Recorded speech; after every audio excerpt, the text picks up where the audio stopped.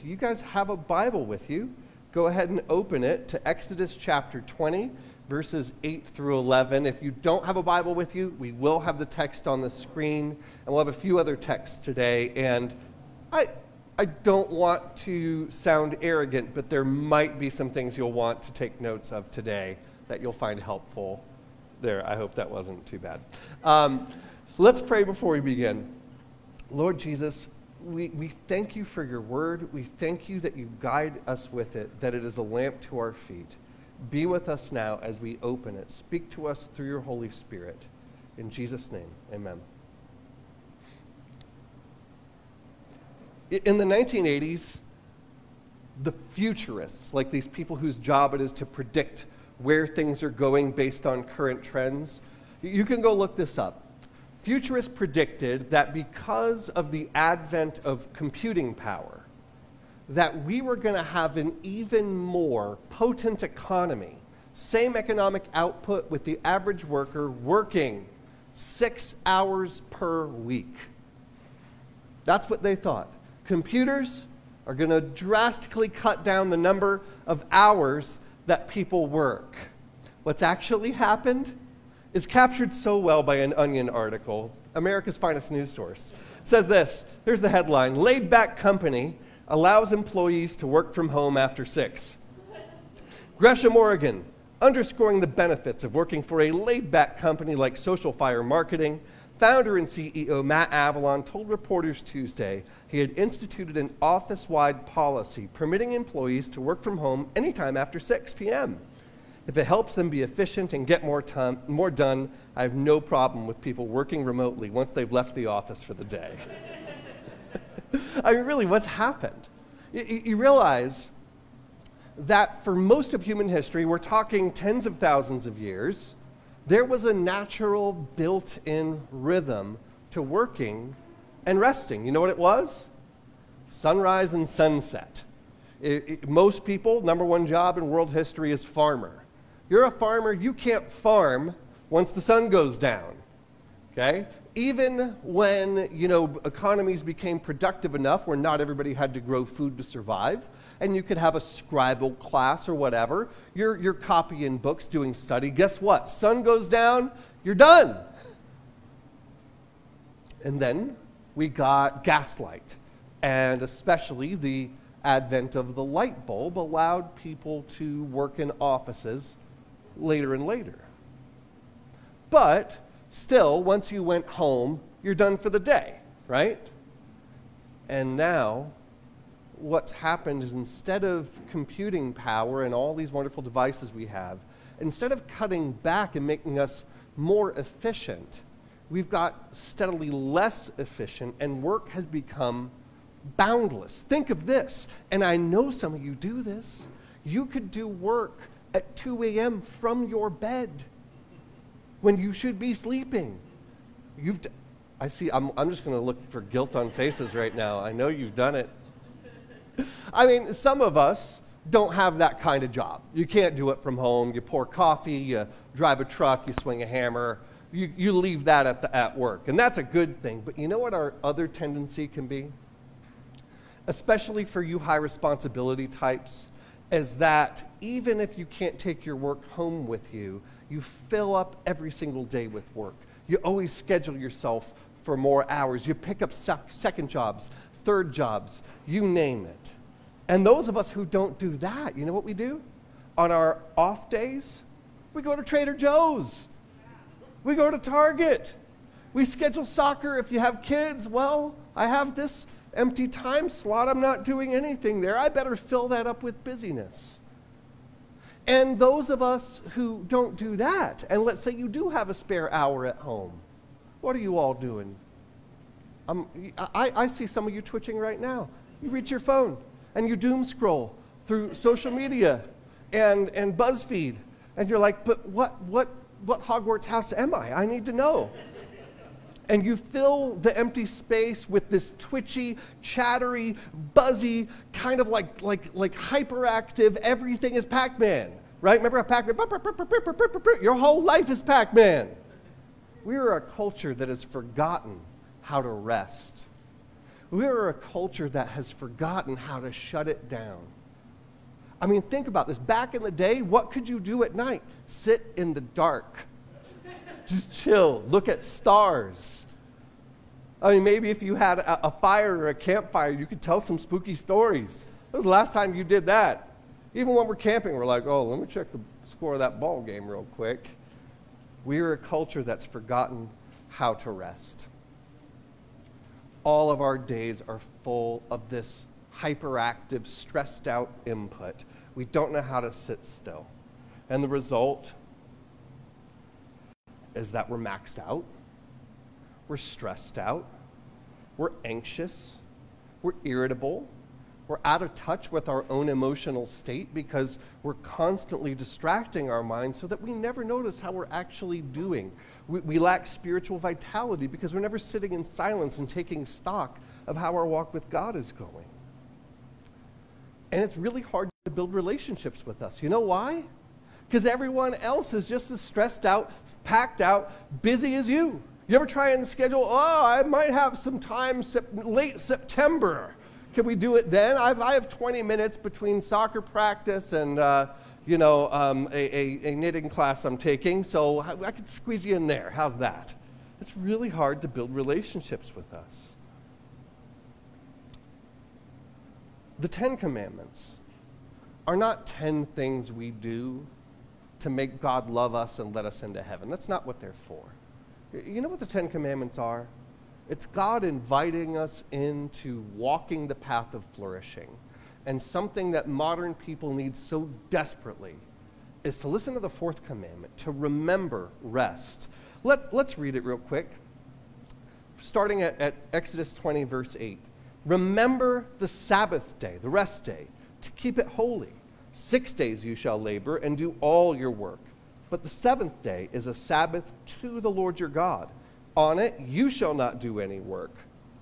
You, well, what about my son? Or your son, my daughter? Or your daughter, my male servant? Or your male servant? Female servant? Female servant, or your livestock, or the sojourner who is within your gates. For in 6 days the Lord made heaven and earth, the sea and all that is in them, and rested on the seventh day. Therefore, the Lord blessed the Sabbath day and made it holy. Now, people tend to take the fourth commandment a little lightly. I want to point out something that is hopefully painfully obvious. Like, if you make the top 10 of anything, you can't be safely dismissed, can you? Top 10 basketball players ever, right? All 10 are going to be like, yeah, it's hard to say which order they go in, but they're all 10. This is in the 10 Commandments. This is not like a little law. This is one of the main ones.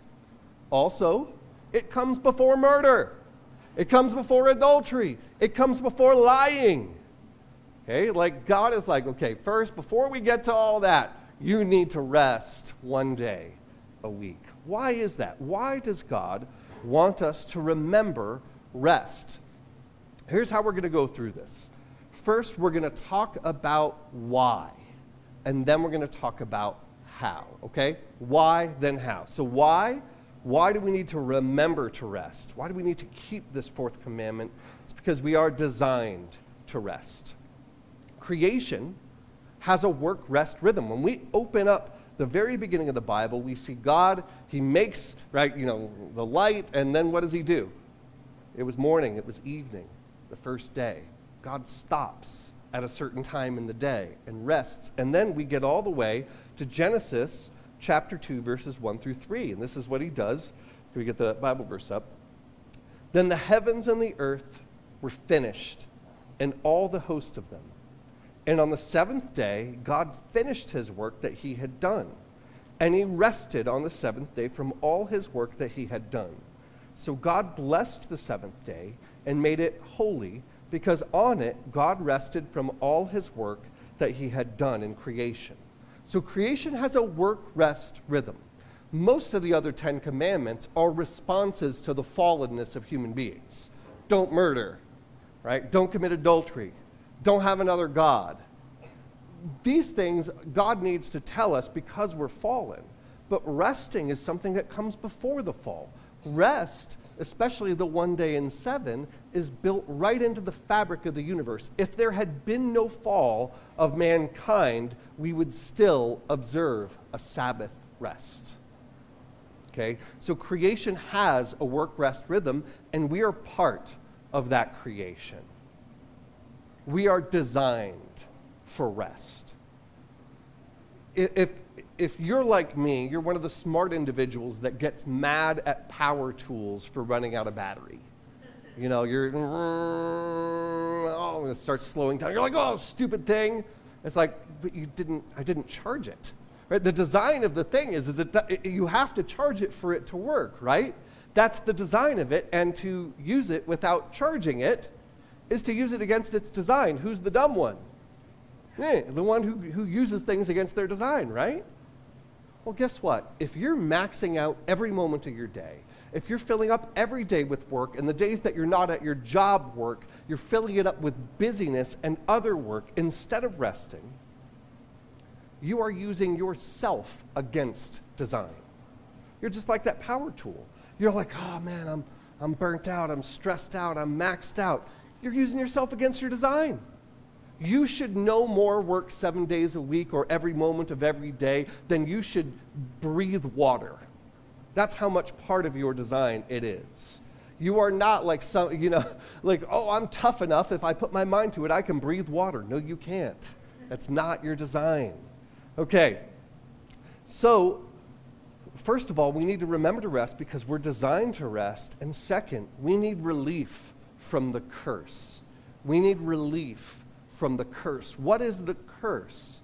Well, in the Bible, after God creates everything good, our first parents rebel against him, and God pronounces a series of consequences for this action, one of which is found in Genesis 3, verses 17 through 19. Get that text up. Genesis 3, 17 through 19. And to Adam he said, because you have listened to the voice of your wife, and have eaten of the tree of which I commanded you, you shall not eat of it. Cursed is the ground because of you. In pain you shall eat of it all the days of your life. Thorns and thistles it shall bring forth for you. You shall eat the plants of the field. By the sweat of your face you shall eat bread, till you return to the ground, for out of it you were taken. For you are dust, and to dust you shall return. So what was Adam's job? It was working the ground, right? And what is now cursed? The ground. Instead of it growing what Adam wants to, what does it grow? Thorns and thistles. I mean, isn't this true? Even those of us who are lucky enough to do what we love, is it ever what you want it to be? Does the work of your hands ever match exactly what you wanted it to be, what you hoped it would be? Was it ever as fulfilling as you thought it should be? It's because work is cursed. Even if we love our work is cursed. We need relief from the curse. Also, we need to think outside of ourselves. Work is often, not always, often oppressive. Think about the first audience, the ancient Israelites. What were they before they were exodused? They were enslaved people, right? For generations and generations. Think of what a blessing it is to tell someone for whom work was an oppressive thing. What do? You go down to the mines with poisonous fumes in them.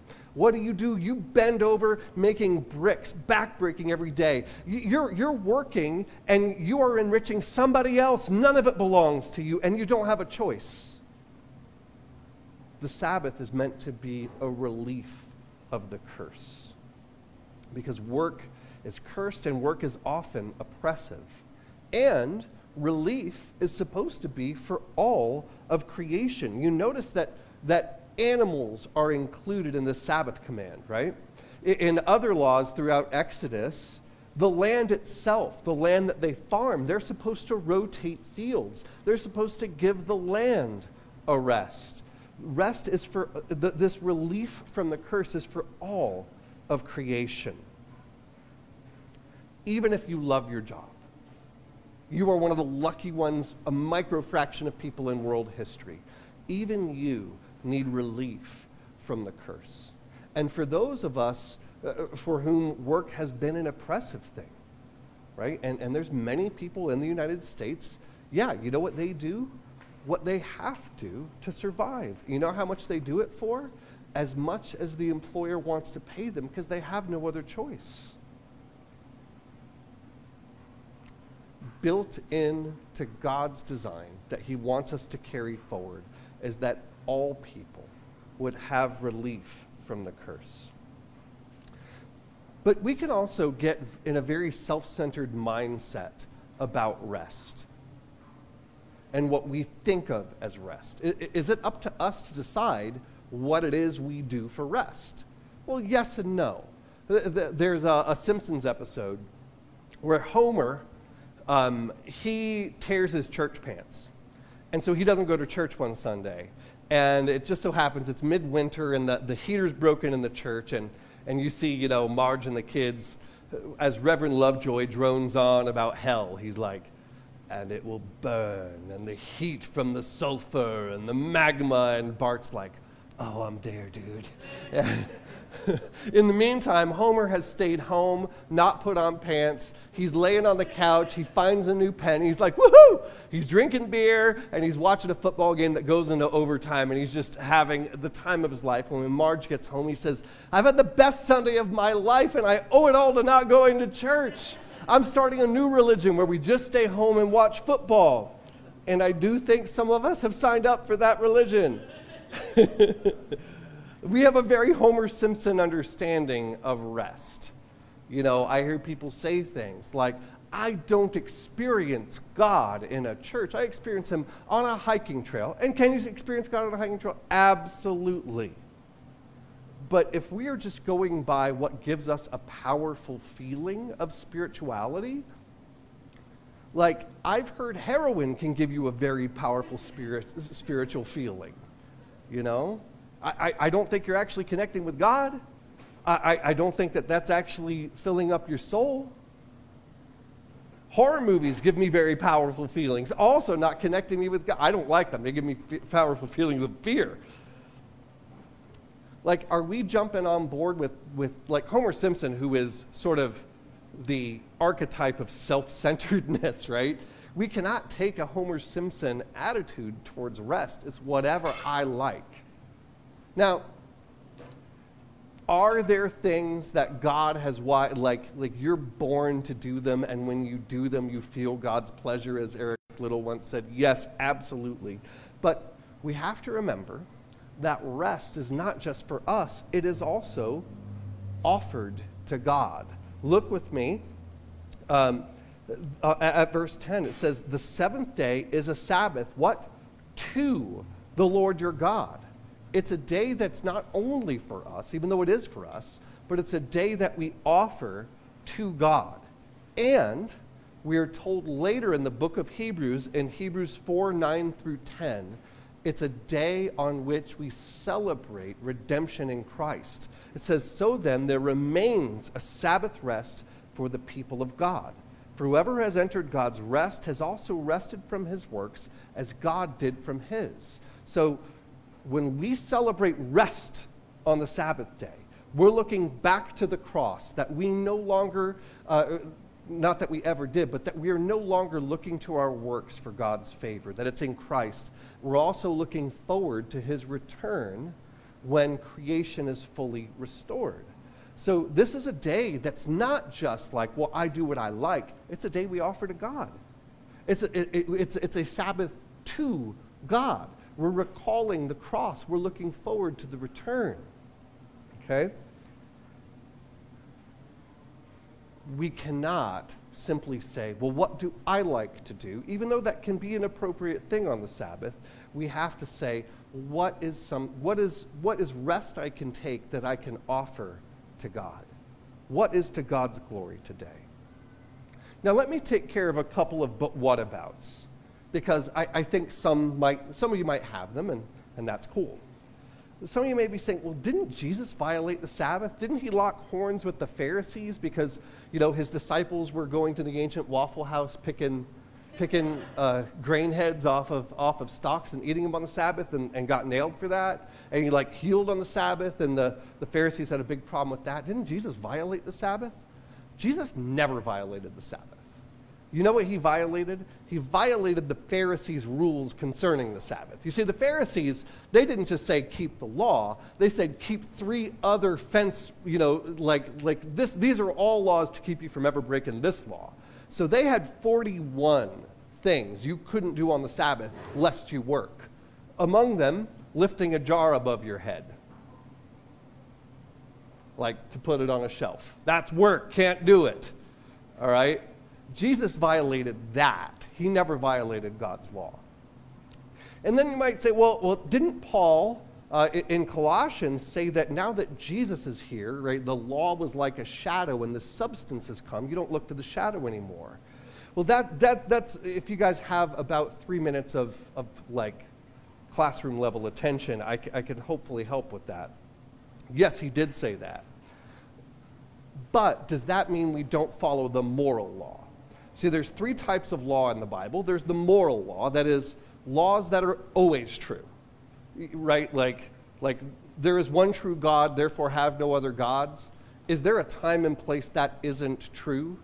No. If there had never been a fall, there would still be one true God, and we worship only him. After Jesus returns, that will still be the case, okay? Moral law is always true. That's what we have in the 10 Commandments. They never go away. Then there's civic law, which is taking the 10 Commandments and plopping them down in a time and place. So if you read the book of the law in Exodus and Deuteronomy, there's a lot of stuff about what to do if your ox gores somebody, right? They were really concerned about that. It's really hard to apply that in 21st century United States. Very few of us have oxes that gore. Part of Christian ethics, and murdering somebody is going outside. You're off the board, right? You're missing. So what does it mean to miss keeping the Sabbath? What does it mean to get on the board, to keep it? And what does it mean to fulfill it in perfect love? Well, to miss the Sabbath is to work on the Sabbath. It's to fill it up with busyness, to fill it up with running errands and other things that are just going to result in you being maxed out, stressed out, disconnected from yourself and others and God. Okay? Now, I'm not sure I'm ready to go on record as saying God's word requires this, but I am just going to make the recommendation that on the Sabbath day, we shut devices down. Like, just turn them off.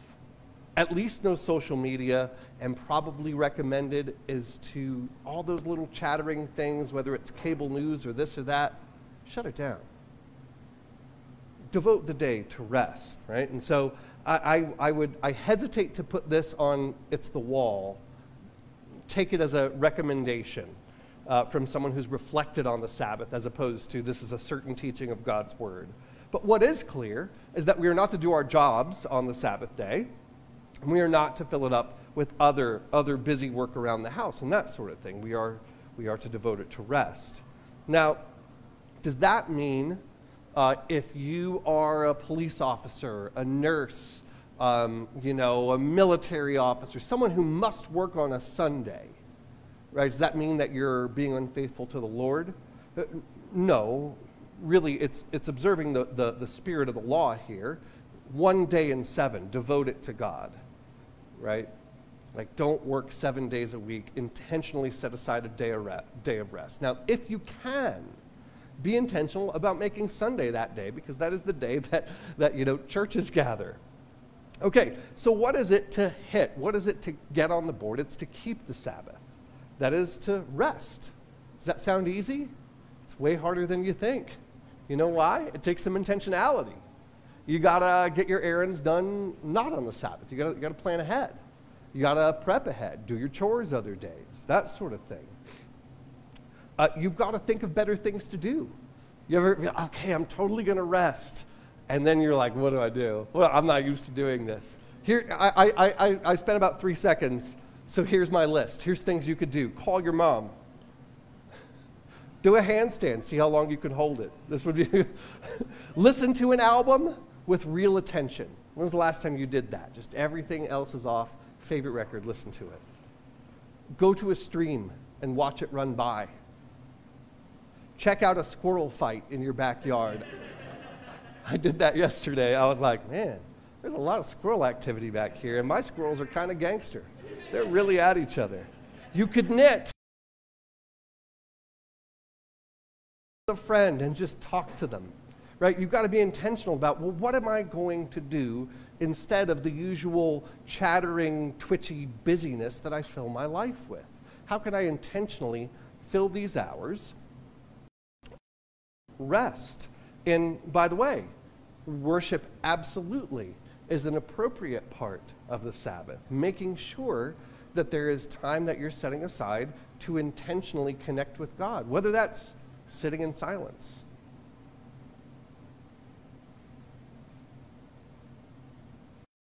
Killed you guys. We are not used to silence. It's hard for us, and yet it's a discipline of Christian spirituality to sit and listen to God. So, to miss it is to fill it up with work and busyness. To just say, well, I got to. To hit it is to have some intentionality, to plan ahead and say, okay, we're going to set this aside. And to nail it is to fill the Sabbath. Fill the Sabbath only with that which is unrefreshing to the soul. Perhaps worship would be in there, absolutely. There's a big question about recreation. Does this mean I have to sit in a dark room and breathe? And some people aren't sure about the breathing. No, that's not what's happening. You have to remember that for most peoples who did physical labor throughout history, a day off means I'm going to sit still, not I'm going to go mountain biking. Like if you've ever had a job that's pretty grueling, planting trees, I did that for a while.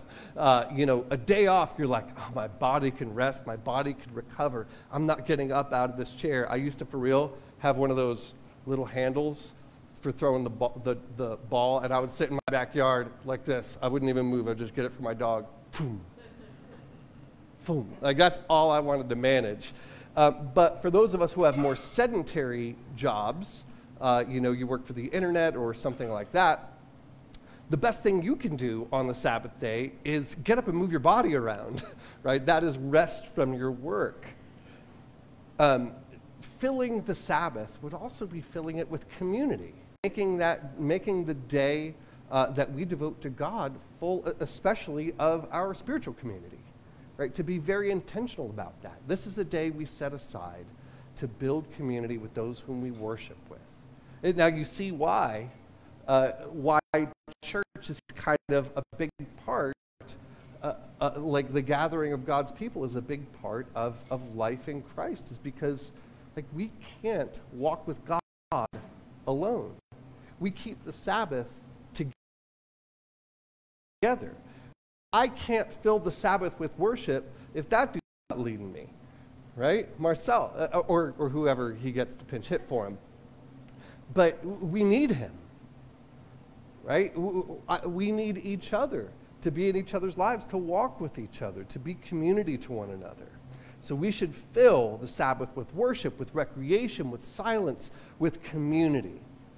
Okay, that's what it is to hit the bullseye, to keep it to the utmost. And, this is actually a big part of Sharon and my personal story. Back when I was in seminary, I went to theological, and one of my professors said, look, guys, we're going to assign you way more readings, more papers, more everything, more exams that you could possibly study for. And if you do it all, you're unfaithful, especially if you're married, especially if you're a dad. If you do everything we've given you, you are unfaithful in your calling as husband and father or as child of God. And you're going to have to decide what you don't do and take the consequences. You know why they did that? They said because that's how ministry is going to be. You're never going to be done. There's always going to be more to do. And the question is, are you going to fill up every moment, or are you going to obey God's mandate to rest, to be in community, to spend time with your family? Right? And so we said, very early on, because I was finding myself falling into the path.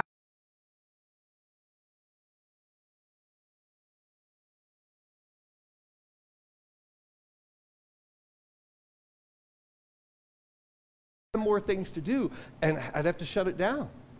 And lo and behold, God provided enough time. I got everything done. I graduated and did pretty good, right? And then when we were in ministry, like especially our first year of church planting, it's an overwhelming workload. And my anxiety was through the roof. And Sharon was like, you know what we're not doing? We're not resting. And so we started something called Mondays as Fathers. On Monday, we dropped the kids at school and we're like, peace. And it got to the point where we were on the trail together. Do you remember this, Sharon? And Sharon was like, Sharon had some idea for community groups or something like that. And I was like, I felt my heart rate start to like jack up. And I'm like, I said, Sharon, I think I've got to the point where we can't even say the word church on Mondays. We've got to shut it completely down. Right? And let me tell you, by observing, like really filling up the Sabbath with rest, it's been a transformation. We find ourselves with more margin, more capacity, less stressed out, more joyful, more in relationship. Look out. None of the 10 Commandments are like that. None of it is, oh, you like doing that, you better stop. That's not what God is doing. God is inviting you into a path of greater flourishing. We need to remember rest. Pray with me. Jesus, thank you that you call us into rest. Thank you that you are our rest. That because of what you did for us on the cross, we can rest in your grace, knowing you're secure in your hand. We thank you that we can rest, that you will make the. I pray, God, that we would live as your people.